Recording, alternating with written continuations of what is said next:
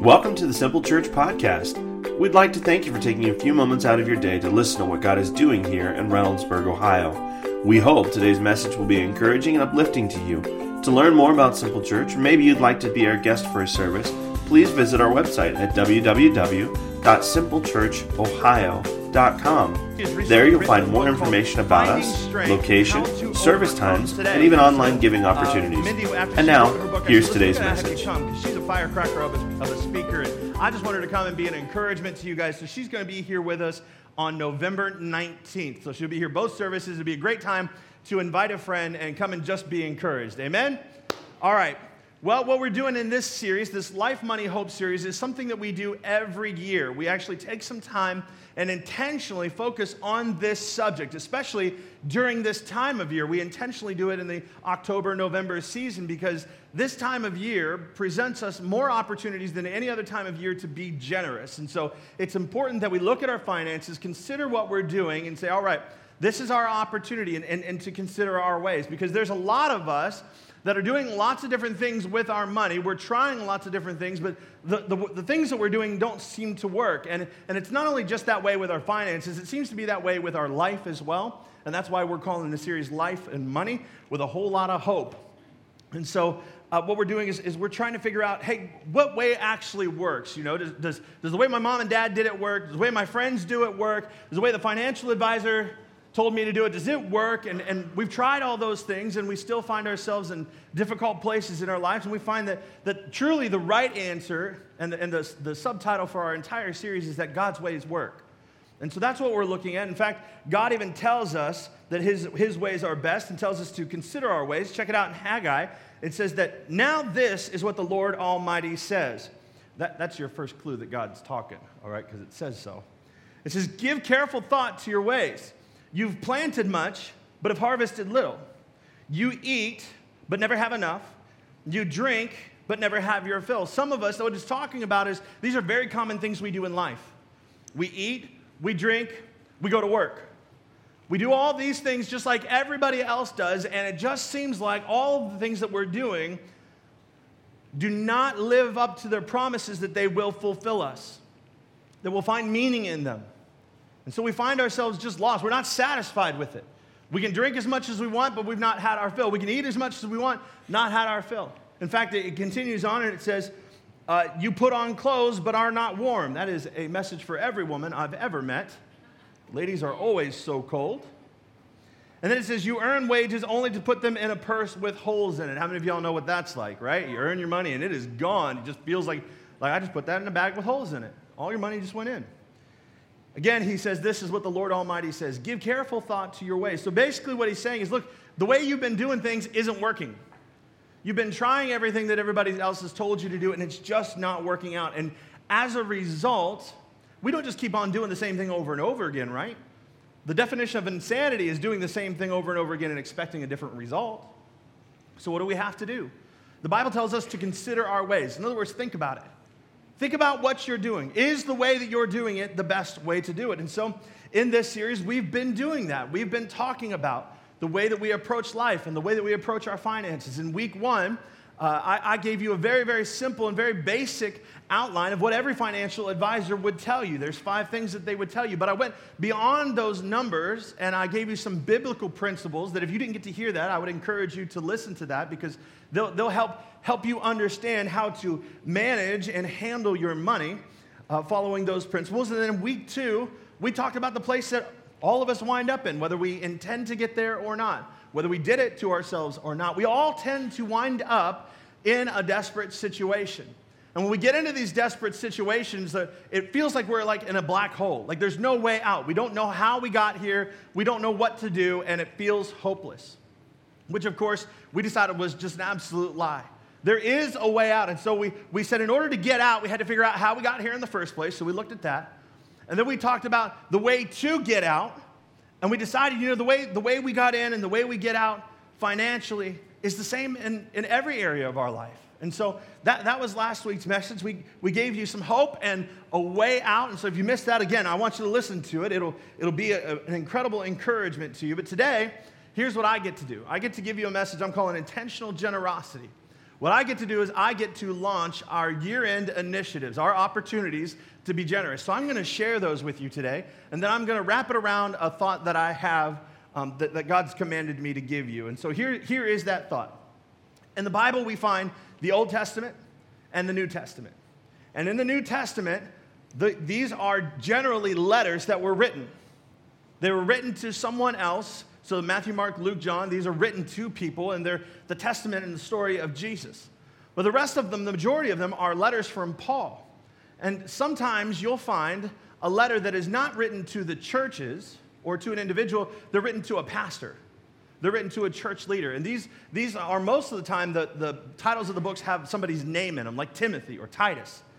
And these letters are written to a pastor to help him lead his congregation and about the kind of life that they ought to lead because they're in leadership.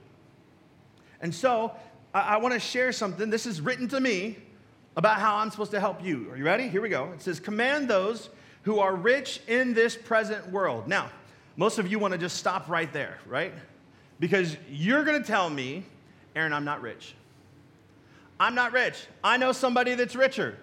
I wouldn't really consider myself rich. I don't live in a big house. I don't drive a new car. I don't have lots of money. I don't get to see all the new movies. Like, I'm not rich. But you need to know that you are rich. In fact, the title of rich applies to most Americans.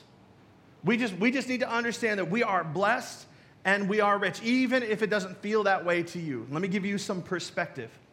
Studies say that if you have a household income of $40,000 a year, that's household, not individually, household, that you are in the top 1% of wage earners in the world.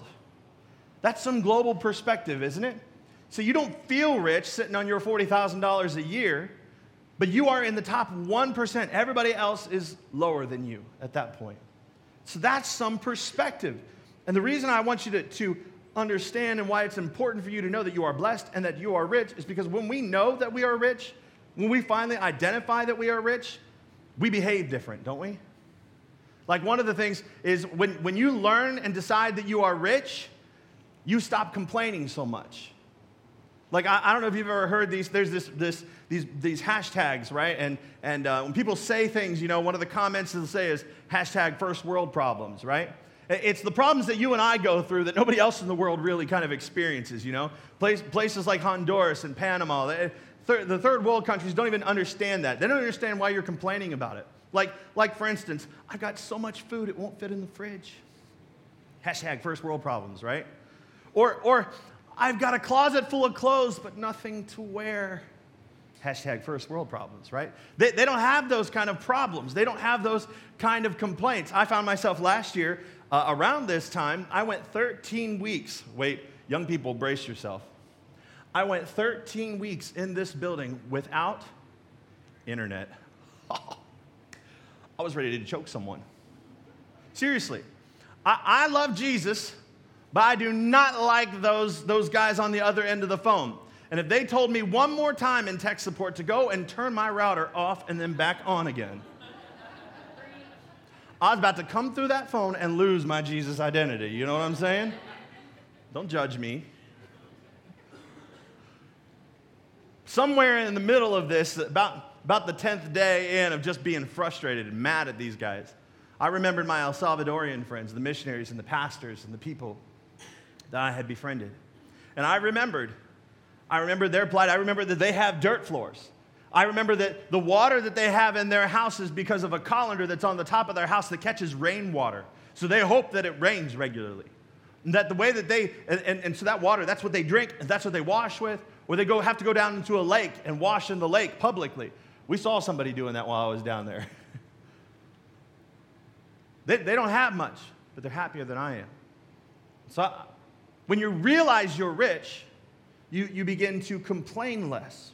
And we need to get comfortable with the idea that we are rich. In fact, the Bible is comfortable with it. In fact, in 2 Corinthians 8, it says, you know the generous grace of our Lord Jesus Christ. Though he was rich. Now, I'm paused right here. Don't look at the screen anymore. Look right here. Look at me. Some of you are just rebels. I'm reading that verse, Pastor. You can't tell me what to do. Just look right here. You need to know that Jesus was enthroned in heaven before he came to this earth. He sat in glory. The angels were his servants. He had everything and anything that he wanted. Chipotle burrito, poof, now. You know what I'm saying? Like, done. He had everything. Everything. He was rich. And the verse continues and says, yet for your sakes, say for my sake, he became poor so that by his poverty he could make you rich. You say, Aaron, that's great. That's great news. But why would God want me rich? What's his motivation? What is the reason he wants me in that condition? That's a great question. 2 Corinthians 9 answers it for us. Paul says, you will be made rich in every way. In every way. Oftentimes we see that word rich and we just think it's talking about monetarily, right? We all want to be rich. We all want to have lots of money. Feel like our worries would end if we had it. But this is not what he's talking about. He says, you'll be rich in every way. That means relationally, spiritually, personally, physically, mentally. You'll be rich in giftings. You'll be rich in ideas and creativity. You'll be rich. Why? Well, he answers that. He says, so you can be generous on every occasion. I want to be really, really careful here because there's a lot of pastors that have used this verse to preach this prosperity gospel is what they call it. That God wants you to be rich so that you can be rich. Period. That's the end of the story. Like that if you say yes to Jesus, you're going to get a big bag of money and have a mansion here on earth and drive a Bentley, and that's what it's supposed to look like. And that is, I don't believe that that's true at all. In fact, I believe that God has a purpose in us being rich, and it isn't just so that we can enjoy it, which I know that he wants us to enjoy it. He's given us all these things to enjoy it. God's not upset when you have stuff. He just doesn't like it when the stuff has you. You understand? But I believe that God wants you to be wealthy to be a blessing. In other words, God blesses me with more than I need so I can be a blessing. God wants and needs you to have more so that when you see opportunities to be generous, you take them. So that when you see someone in need, you bless them. That is the whole purpose and the reason he wants you to be rich. Now, I have a question for you. Doesn't that just sound fun? See, if you don't know that being a blessing to somebody is fun, it's because you don't do it. Look, Jesus said this. He said, it is better, or it is more blessed, or just downright fun to give than it is to receive. He said, it's better to do that. It is so much fun to give stuff away. In fact, I love giving stuff away, and I'm going to give away a book. First lady with her hand up. I'm going to start. Oh, right there. Okay, there you go. I'm giving away a book. I like to give away stuff. That felt good. If you've never given away anything, you need to do it. It's fun. Enjoy that. Let me know how it is, all right? We want God to trust us with more than we need so that we can be a blessing to those who are in need. So what's the problem with this? The problem is that we're bad at being rich. We're really bad at being rich. We get a lot of stuff, we got a lot of stuff, and we just consume it ourselves. We're not very good. In fact, studies say that the more Americans make, the less they give away. The most generous people in the world are poor people. It's not up. As our income goes up, our giving goes down, which means one thing, that we put our hope in our wealth, and that the more we get, the more we feel like we have to protect it, so we hold on to it, and we put our hope and our trust in ourselves and in our stuff, and our reliance in that, and our savings accounts, instead of God, where it ought to be placed. And so this whole thing that I'm telling you, this study reveals the need for a verse to pastors to help you understand how to be rich. That's the reason it exists. So here it goes. Command those who are rich, that's you, that's me, in this present world to do 4 things. To do good, to be rich in good deeds, to be generous, and willing to share. This is why we have messages like this one, so that we can learn to be good, rich people, especially in this holiday season when there are more opportunities than any other time of year to be generous. For me, I've been in church all my life, and around this time of year, they start presenting their opportunities. They're like, okay, this is what you can do. You can buy a gift this way. You can be involved this way. They give you all that stuff, and yet they do it in such a way that they kind of guilt you into doing it or trick you into doing it a little bit. They show you like an emotional video, and it's in black and white, and there's like violin. It's like really sad music, and they tell you if you don't give, this kid's going to die, which may be the truth, but they're playing on your emotions. And they want you to give. And I never liked that kind of approach. I didn't like that. They may even try to get you to question your Christianity. If you don't give, how could you possibly be a Christian? Like, they get you to that place. They'll even teach you some more bad theology, not just the prosperity gospel, but this thing they call the ascetic gospel, where it says that it's not good for you to have stuff, that you need to give it all away, that you need to live a life of suffering or you're not a Christian. It's holiness. It's bad theology. It's not true. They'll do whatever they have to say to get you to give. But here's the thing. God doesn't want us guilty. He doesn't want us feeling guilty. He wants us responsible. He wants us to take what we have and be responsible with it. So don't feel bad about what stuff you have. Just be a good steward of the stuff you have. And so here's what I'm going to do today. I'm going to share with you our year-end initiatives, and they're just opportunities.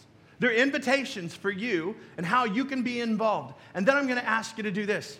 I'm going to ask you to pray about it.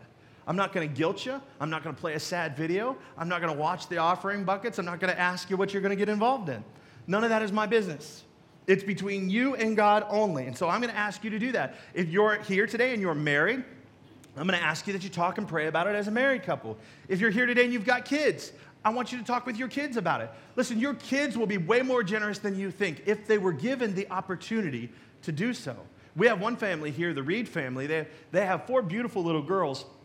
And their little girls, every year for mission trips, they go out and sit in front of their house. They'll sell lemonade. They sell pretzels. They'll go and sell their belongings. They sell ice cream sandwiches out of here. They put in some work and some labor to send some money to El Salvador, Honduras, or wherever we go because they want to make a difference in the way they can make a difference. Your kids will surprise you, so invite them. That's all I'm going to ask you to do. So, are you ready?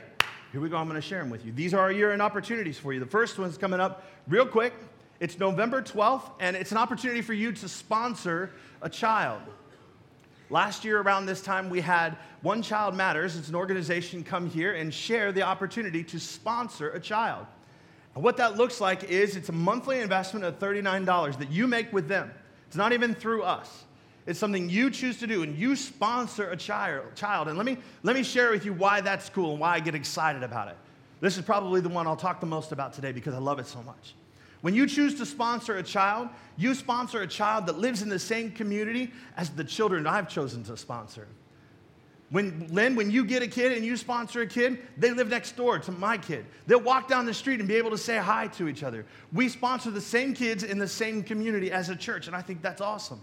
And that's the opportunity they provide us. And here's what happens with your money. Your $39 a month. Should you pray about it and God speaks to you about it, here's what you provide those kids in Honduras. The first thing you provide them with, and the most important thing, is faith. You are giving them exposure and the opportunity to know that God loves them. Every day they come into the center and they spend time in worship, they spend time in Bible study, they spend time getting to know who God really is and that He loves them. In fact, they know that God loves them so much that they touched your hearts to sponsor them, and that's how they're there in the first place. Somebody that you don't even know, somebody far away, God touched their hearts, and that's why you get to be here. Isn't it something? And you get to be a part of that. That's the first thing you get. You get to give them access to faith. The second thing you get to give them access to is education. These kids go to school for a half day. Do you know why? Because the population is so overrun that they cannot facilitate a full day of school for these kids. And so they go a half day, and then they come to the center. And they spend time tutoring them and expanding on their education and helping them, all right? The third thing they get is medical help. They get routine examinations, and they have access to somebody that will help them with their health issues. The fourth thing that they get access to is a community. You say, why is that important? Don't they have people that live around them? They do.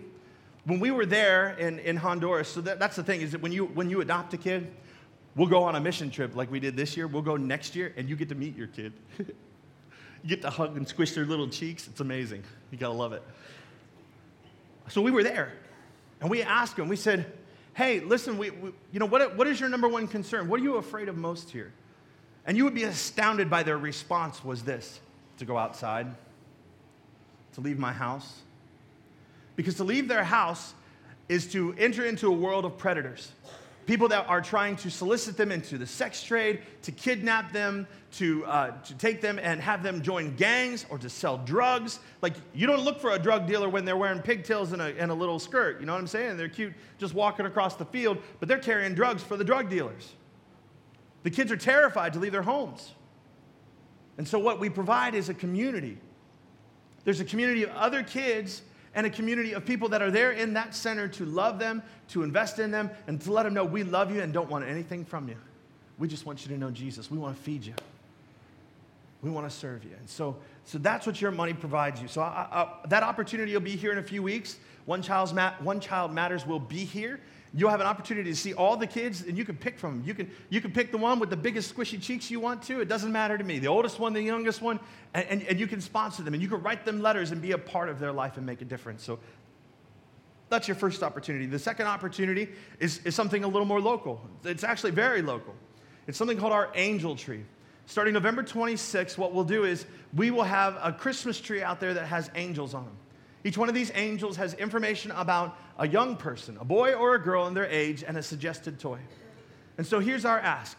When we put them out there, take one, take two, take three, take as many as the Lord leads you to take. I know for me in my house, our kids have a budgeted amount of money that they get every year for Christmas. This is all we're spending on you. We love you, but this is it. Like, this is the amount of our love. And so I'm going to ask them, would any of you be willing? What portion of this would you be willing to give to another kid so another kid could have a present this Christmas? And so that's the opportunity. We'll have them out here. And so from November 26th to the December 10th, we will be collecting and donating those toys. That's done through the Salvation Army. And we just want to be a blessing to those kids. You can do that as well. You can choose to. I know my wife and I will surrender some of our budget that we give to each other, right? Yes, okay. And we'll pick one up, but you can pick one up. Pray about how you can be involved in that. The third one, and this is absolutely local. It's central to who you are. This is the third opportunity, is random acts of kindness. Now, this is a big one, especially during this time of year, and I'll tell you why in a moment. But here's the concept. Go out, leave this place, and just be generous to someone for no reason at all. Doesn't that sound amazing? You ever done that before?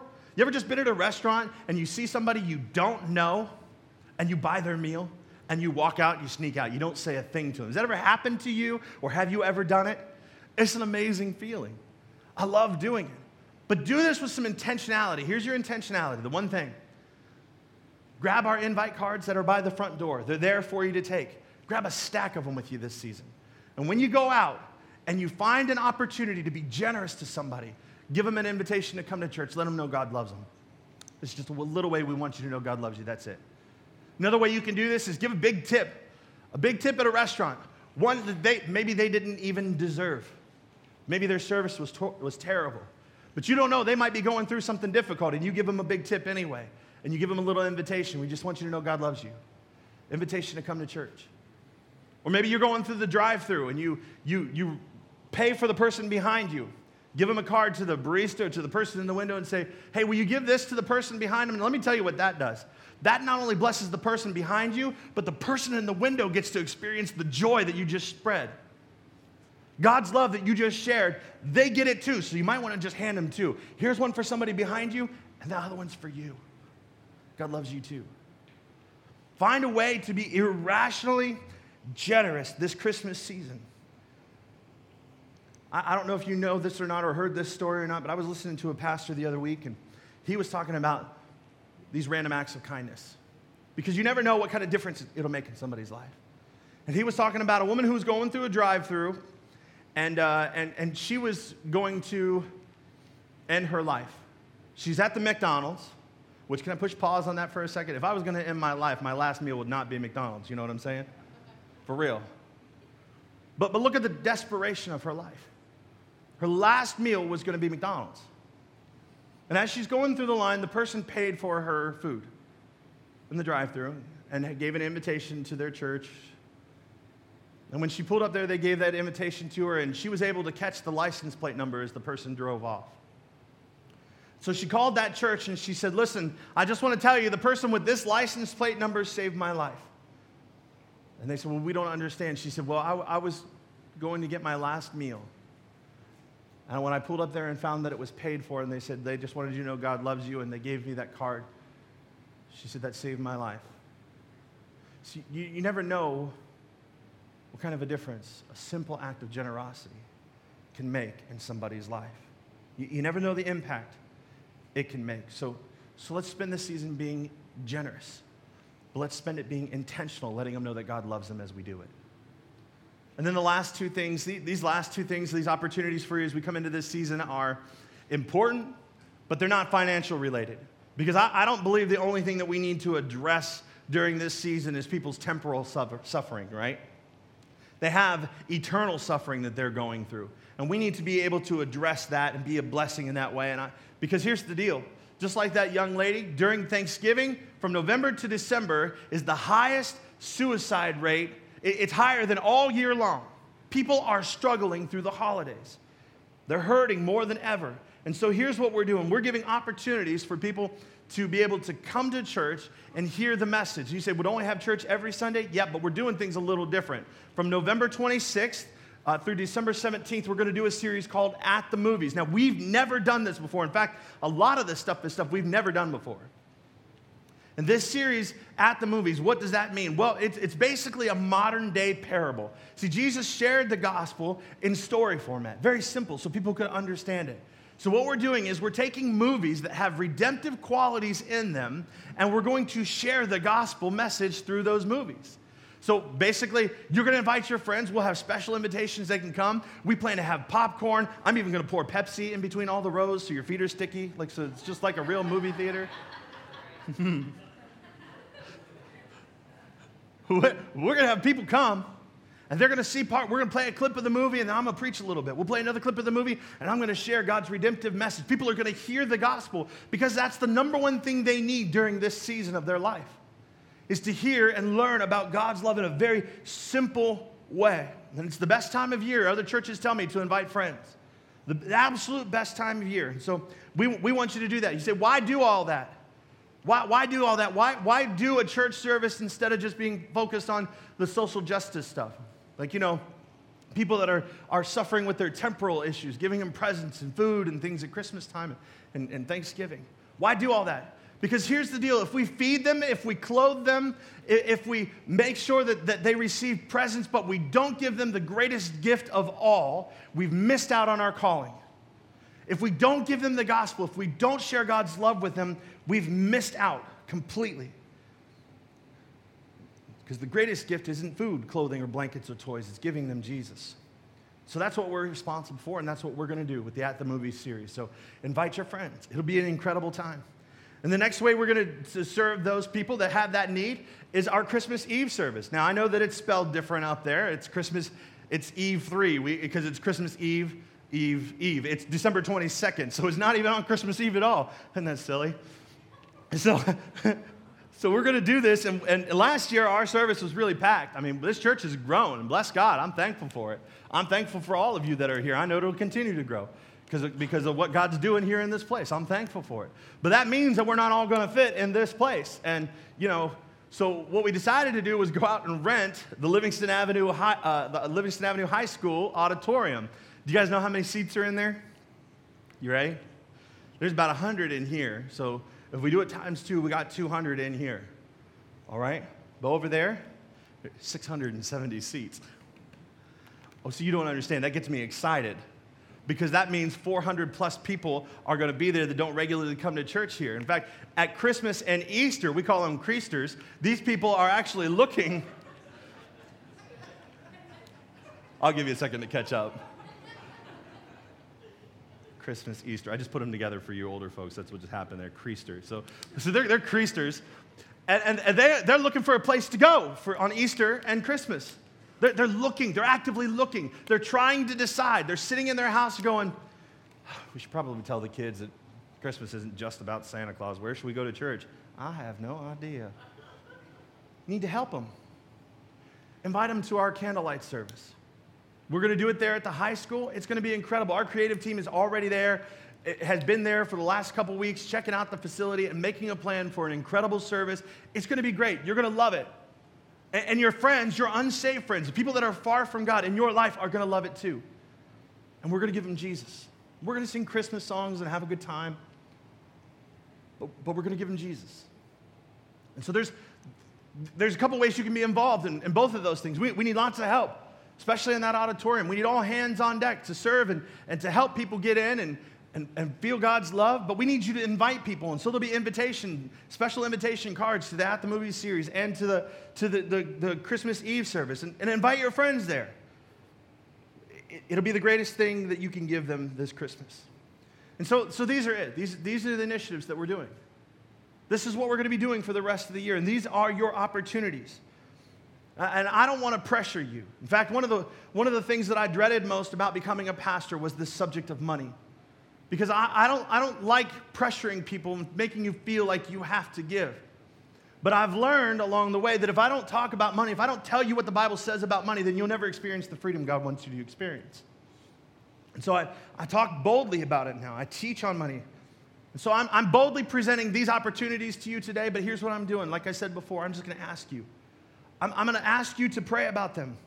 And I'm going to leave it up to you. Because these are just invitations to be a part of how God is going to bless people this fall. And so before I close, I want to share a couple, just a quick verse with you and some last thoughts on it. 2 Corinthians 9 says this, "Remember this, whoever sows sparingly will also reap sparingly, and whoever sows generously will also reap generously. Each of you should give what you have decided in your heart to give, not reluctantly or under compulsion, for God loves a cheerful giver." Look, you shouldn't be pressured into giving, and I believe that. I'm not here to pressure you. I just want you to decide what to give. Like, spontaneous giving is great, but planned and intentional giving is better. It's better. And so I pray that you'll come up with a plan, that you'll decide how you're going to be involved in these opportunities this fall and this winter and for the rest of the year. And then I'm going to leave that between you and God, not me and you, because I trust that the same Holy Spirit that's in me is in you, because I'm not him, right? Like, I'm not supposed to be God. I'm not. So I trust that you're going to talk to him. And don't give reluctantly like a Scrooge. Don't give out of compulsion because you feel like, I'll like you better if you do. That's not going to be the case at all. I'll celebrate with you as you obey God's voice in your life. I'll do that. But keep that between you and God and what you've decided. And if you don't know how to decide, let me give you 3 little giving filters and I'm done. How you decide where to give. There's a couple questions you have to ask yourself. The first question is the relationship question. It's, am I in relationship with him, or really, who will I commit to relationally? Who will I commit to? God is building his kingdom relationally. That's how he does it. He puts us in strategic relationships for purpose of advancing his kingdom. In fact, he's a family kind of God. He identifies himself as the God of Abraham, Isaac, and Jacob, right? So he's a family kind of God. He's a relationship kind of God. It matters to him. And so the question is, who am I committed to relationally? Is there a commitment here, or really, I want to say a covenant relationship, somebody that you're going to commit to? Do you have one of those? Do you have it with a church? Do you have it with the organization that you're going to give to? Like, are you going to commit to it? And I don't mean like the convenient kind of relationships we have today where, at any point in time I could decide that I'm not going to love you anymore and I'm done. I mean, ones that you're blood in, blood out. The same way that God loves you is the same way you're going to love them and be committed to them, right? Because God was so committed to us that he sent his son Jesus to die, right? And in response, we have this commitment back to him. In fact, my wife and I have a commitment in the way that we live our lives, especially financially, that I just want to share with you that my first and primary covenant relationship is with God, and then it's with people. And so I just want to share this with you so that you understand what it looks like. And our covenant relationship is based biblically on what we see in the Bible. And so there's 5 things that my wife and I commit to. And I'm not pressuring this on you. I'm just sharing this is what we believe. The first thing is that we recognize that all we have comes from the hand of a gracious God. God owns us and everything we have, so we always check with him first. Before we go anywhere, we want to check with God. The second thing guideline we have in our lives is we'll give the full tithes to the church that we worship in and more as the Spirit guides. This is our covenant with you. And Shanda and I, it's our joy to invest here and to be part of this congregation with you. We love doing it. The third thing is we'll demonstrate discipline with our spending and live by the 10-10-80 principle. This is where you tithe 10%. Your church does that. Every dollar that comes in here, not only do my wife and I do this individually, we give 10% back, but your church gives away 10%. 10% of every dollar that you give today and every day goes back out to missionaries, church planting, local ministries like the Heart Food Pantry, and so on. We give it back out. We just give it away. because we're committed to that. Then the next 10% is commitment to save 10%, and the last 80% is for us to live on. That's our commitment. And the number 4 is we'll avoid debt so that his money doesn't go to the wrong place. Now, that's a tough one in a world that pushes credit for everything, right? You can go in and get a loan, and you can have it all now. We have a commitment. When we cut up our credit cards, we said, well, if we don't have it, we'll wait till we do have it, or we'll just do without. We just decided that we're not trying to build the kingdom of Visa and MasterCard. We'd like to build the kingdom of Christ. You know what I'm saying? And so we don't want to pay interest. And the 5th and final thing is we'll make an effort to be generous on every occasion. And so I want to share, this is our commitment. At some point in time, I want to encourage you to have a primary covenant relationship with, not only with God, but then with a church, with a community like this. I mean, you can, if it's your first time here and you're shopping around, that's fine. Look, but I would just encourage you at some point in time to put down roots in a church, whether it's here or not. The encouragement is the same. Commit somewhere, invest somewhere, blood in, blood out kind of situation. I'm gonna, if it's better or worse, and if it's worse, I'm gonna help to make it better. Amen. I need people like that. We need that. And you need to put down roots. And why would I tell you? Because there's a promise if you do. Psalm 92:13 says, those who are planted, hear me, planted, got roots, you put them down, this is where I'm going to be, I'm going to invest here. Those who are planted in the house of the Lord shall flourish in the courts of our God. And so if you want to know what that looks like for us, we have something called Growth Track that is for you. Every month we do it. We start it over. It's 4 easy steps to understanding your spiritual journey. Step 1 is understanding your relationship with God. Step 2 is understanding your relationship with this church. And in that step, you'll understand everything you need to know about what we do and who we are as a church so that you can decide, I'm going to put my roots down here and I'm going to be here. So join us. Growth Track happens every Sunday during second service in our conference room just off the cafe. And you're in luck. I'm talking about it today. Step 1 starts next Sunday, so you're welcome, all right? So here's the next question. I'll blaze through these last 2 quick. The difference question. Will it make a difference? When you're considering giving, you need to decide, will my giving make a difference? Because not all charities are the same. Not all giving is the same because generosity isn't good enough alone. It must make an eternal difference. Because generosity is good, but generosity that makes an eternal difference pleases God. And so your giving should be strategic for getting people into heaven. 1 Corinthians 3 says this, if any man builds on his foundation using gold, silver, costly stones, wood, hay, or straw, basically all your life stuff. If you spend your life doing all this stuff, his work will be shown for what it is. Because the day, that means there's a day of reckoning. There's a day coming when how you lived your life will be brought to light.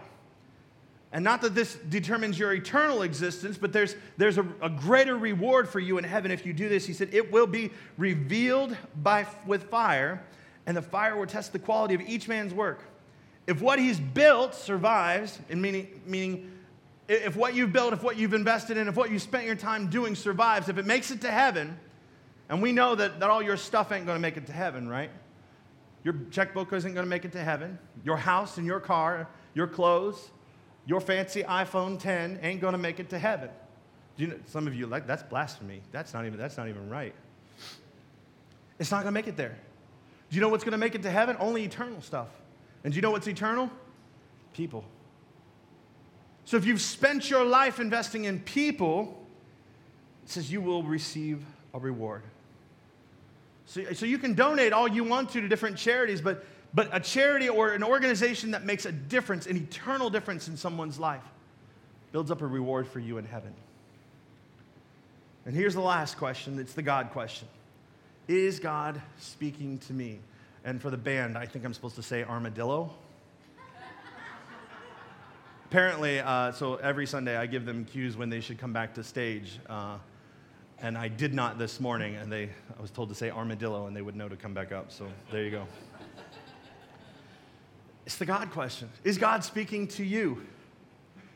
You know, one of the most fun things that we can do as a Christ follower is to follow the Holy Spirit. Is to ask him, what would you have me do today? As you walk into Chipotle, hey, am I supposed to buy the burrito for the person behind me? Am I supposed to be a blessing to someone today? What would you have me do? Am I supposed to offer a word of encouragement to somebody? Would you just speak to me? Would you just lead me? Dr. Lester Sumrall said this years ago. He was one of my favorite authors and an incredible man of God. He wrote a book called Adventuring with Christ, and I love that. Who here loves an adventure? See, when you live a life following after the Holy Spirit, you live a life of adventure because you never know what He's going to have you do.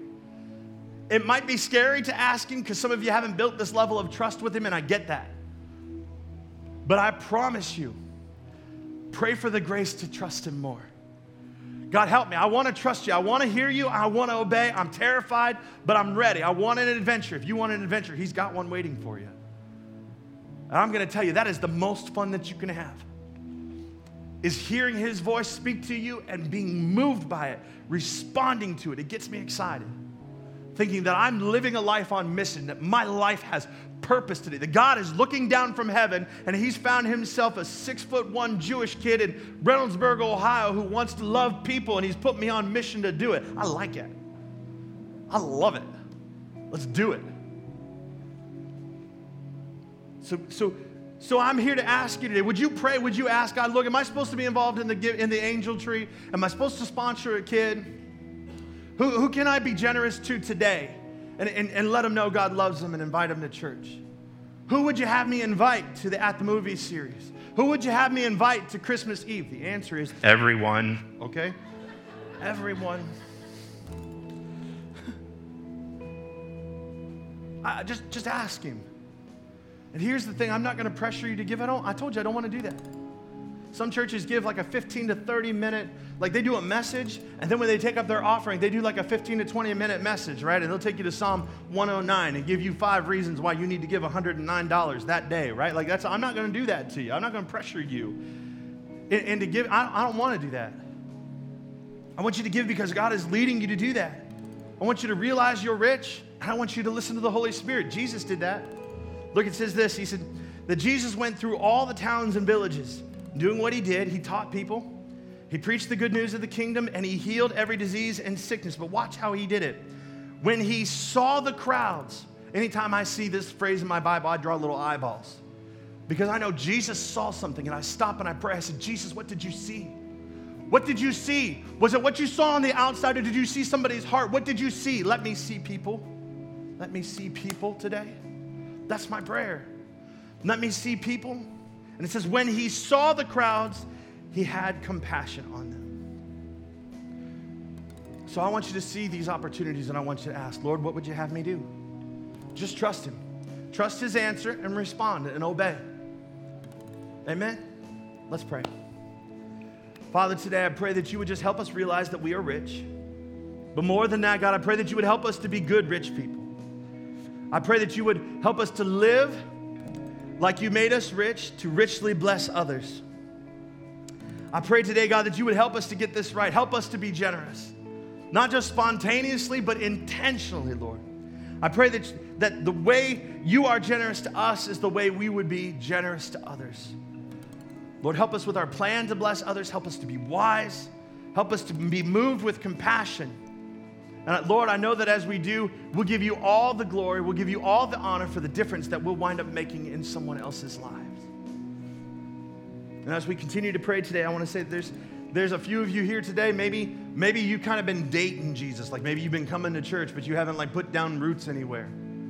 Or you've tried a relationship with God, but didn't seem to work because maybe you were doing it the way your mom and dad did it, or the way your grandma and grandpa did it, or maybe you had an opportunity and you were at the right church and they said, hey, get in growth track or get in a group or do this, and you just kind of bailed, and maybe that's even been here. And you're here today and you're ready to make a full commitment to a relationship with God. You're ready to say, look, I want to go beyond just coming to church. I want to put down roots here. I want to listen to the Holy Spirit. I want to have that adventure, but I need to know God first. And that's where all of this starts, is knowing Him. And so today, the way you start that is a conversation where you just acknowledge your need for Him. So Jesus, I need you today. And so I'm going to pray a prayer in just a moment. And if you're here today and you say, I need to make that commitment, I need to say, Jesus, I need you today. Look, God's not looking for perfection. He's just looking for you to be honest. He's looking for you to say, look, I'm here, I'm a mess, but I need you. And if that's you today, I'm going to pray a prayer. And if you'd like to be counted in on that prayer, would you just slip your hand up now and say, Aaron, that's me? Just do that now. Just slip your hand up. Yeah, that's awesome. There's hands all over this place. It's great. I love it. I love it. You put your hands down. Church, we're going to pray together so that nobody has to pray by themselves. Can we pray out loud? Jesus, I believe you're the Son of God. I thank you for speaking to me today. Forgive me of my sins, Jesus. I give you my life. Would you give me yours? Show me how to live for you, and I'll spend every day doing that. Thank you, Jesus.